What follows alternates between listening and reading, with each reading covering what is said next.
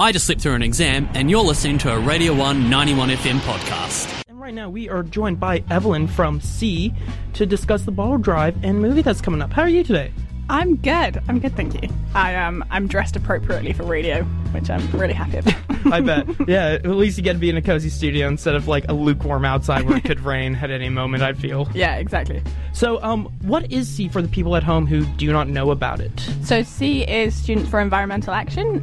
It's a student-led organisation, and it's run in Dunedin, University of Otago, and we just do bits here and there for the environment. So we had a planting session at Caversham the other day, and we've got the student garden by uni, and we just had a working bee for that on Saturday, and there was a huge harvest of spring onions. Damn, that's good. I would always love some scallions and stuff, especially on top of some ramen and whatnot. But we are here to discuss a Kiwi Bottle Drive. So give us the rundown, because of course, like, I know about can drives and stuff, but what can the students expect with this bottle drive? Yeah, so we're running a Kiwi Bottle Drive tomorrow from 2 till 5:30 in the main common room. And the kind of ins and outs of it is if you bring a drink bottle, glass, aluminium or plastic, you get 20 cents for each bottle you bring back. Up to $5 per person. So it's pretty nice. And if you want, instead of taking the money home, you can donate it to the Royal Albatross charity. Ooh, damn, even better, for like a double whammy of pure holistic goodness for everyone. Yeah, a dose of wholesomeness. But we're running it in conjunction with the Kiwi Bottle Drive, which is the larger organisation. So got that backing, and the money's from them. Is the Kiwi Bottle Drive happening the same day as well throughout the country? No, so the Kiwi Bottle Drive is an organisation that's been running for a while to get a bottle deposit scheme going throughout New Zealand.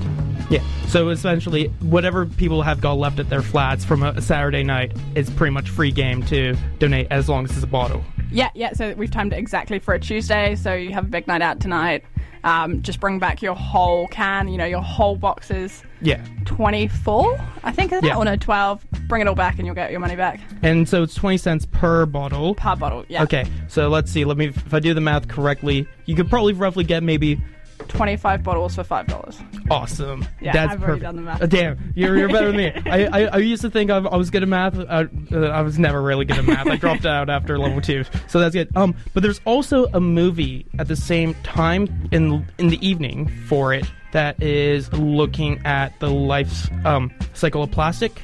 Yeah, so it's the story of plastic. Yeah. It's a documentary, same kind of shock factor as Seaspiracy, but all about plastic. But you can't watch this documentary on Netflix or anything, so we've got special permission for a community screening.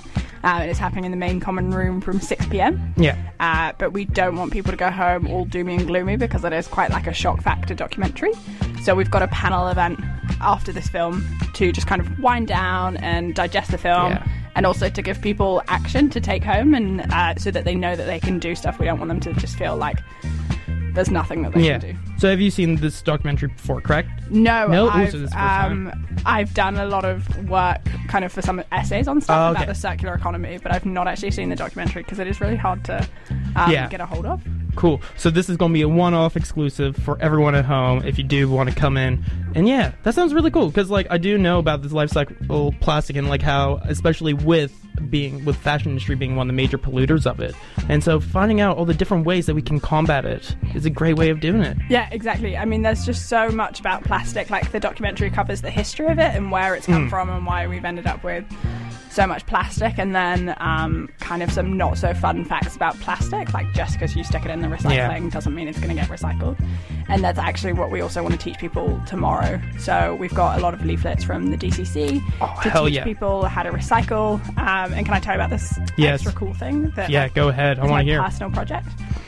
So we can't recycle bottle caps in Dunedin. Really? Currently. Yeah. Because I always thought, I always have it on my thing. I knew you couldn't, flatten the bottles after, a while, because then it gets confused as, a plastic bag or, paper or something. Yeah. So, and you can't recycle the bottle caps, not because the plastic isn't recyclable, but just because the machine just basically gets confused. It's just too small and it gets confused. Or the issue is if you leave, a bottle of Coke with the bottle cap on, you might have liquid in it, and then that stops it from being recycled and stuff. So it's not currently recyclable. But we're collecting all of them, and we're going to turn it into a piece of art. and then it's going to be hung up around uni. All right, if only I knew this like maybe a couple of days earlier, because we just did our recycling today, and I just know that I had a Lift bottle with a ball cap on it, and now I'm now. I thought I was doing the Lord's work, and now I find out I'm not.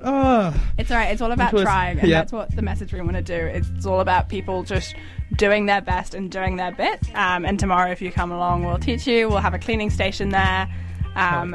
There's all these kind of like cool things that you can do so the metal bottle caps are all wine, and we're actually collecting those separately, and we're going to sell them. So there's a charity that collects them, and they sell them and get the money.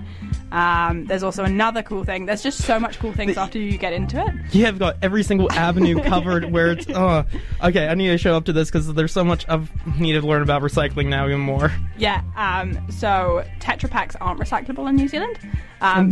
Just for my clarification, what is a Tetra Pak? So a Tetra Pak is like, do you drink normal milk? Like, do you drink dairy milk, or do you drink... most of the time it's normal milk and stuff. I'm not a huge milk drinker, but yeah. So if you get almond milk, it comes in those like cartons. Yes. That's the Tetra Pak. The stuff that's like feels kind of like cardboard on the outside, but it's like plastic on the inside, and it's just got loads of different layers of different materials in it. So that can't be recycled because it's not like one pure material. But if you do bring your any like oat milk, almond milk, soy milk, Tetra Paks, we're going to be collecting them and giving them to Let Them Eat Vegan, which is the vegan store, because they use them as takeaway containers. Oh, damn! Yeah, so we really have thought of everything. I forgot the best bit. I forgot the best bit. Go. So for the film screening, we're going to be having popcorn.